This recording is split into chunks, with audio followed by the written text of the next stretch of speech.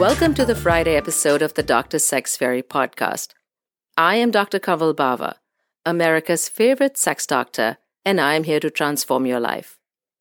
On Fridays, we discuss the Bhava Sutra, my interpretation of the ancient text, the Kama Sutra. Last week, we discussed the idea of pleasure for pleasure's sake. We talked about how sex and intimacy should not be a means to an end, and that pleasure is a lofty goal in and of itself. This week, I would like to elaborate upon and clarify that idea. You see, there is a big difference between pleasure and hedonism, between pleasure and wanton promiscuity. The Kama Sutra states, without eroticism, the mind becomes restless and unsatisfied. Without virtue, the conscience goes astray. Without spirituality, the soul is degraded. The idea is that pleasure and eroticism must exist within a moral framework. Sex can be intensely pleasurable and even spiritual, but sleeping around aimlessly is not going to get you to that sexual or spiritual crest. The Kama Sutra goes on to say, when people are only attached to money and pleasure, the decadence of their country is inevitable. Only when profit and pleasure are controlled by ethics can they become instruments of spiritual progress. It goes on to talk about moral eroticism leading to spiritual realization.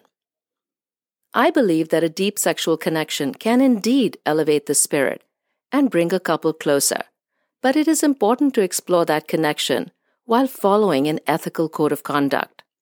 It is common knowledge that couples in committed relationships not only have more sex, they have better sex. I want to talk about a disturbing trend I am seeing more and more in social media. A lot of self-proclaimed sex experts, and shockingly, even some sex therapists, talk about using sex with a lot of different people as a way to cope with emotional trauma from past relationships. Firstly, why is everything labeled as trauma? When everything is trauma, nothing is trauma. It's like the boy who cried wolf. If you rashly label every negative experience trauma, the experiences that actually rise to the level of trauma don't get their due.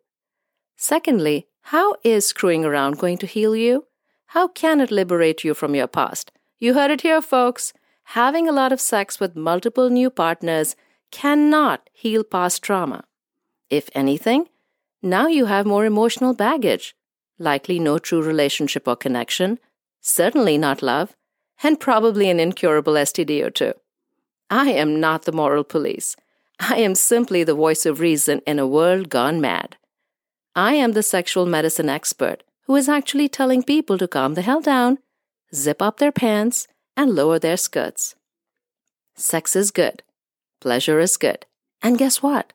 So is having a moral compass. I can assure you that when sex, pleasure, ethics, and my cutting-edge male and female sexual treatments come together, you will have the kind of sex you did not think possible, with a partner that will likely be with you for better or for worse, in sickness and in health. I am not saying that you have to be married to experience it all. I am saying that you should at the very least stop swiping mindlessly on your apps and come up for air. Until next time. I hope you enjoyed the Dr. Sex Fairy podcast today. I would love to continue this conversation with you. If you would like to get in touch with me, email me at askme@drsexfairy.com. Don't forget to follow this podcast and leave me a 5-star review. And make sure you follow my blockbuster hit TikTok account, Dr. Sex Fairy.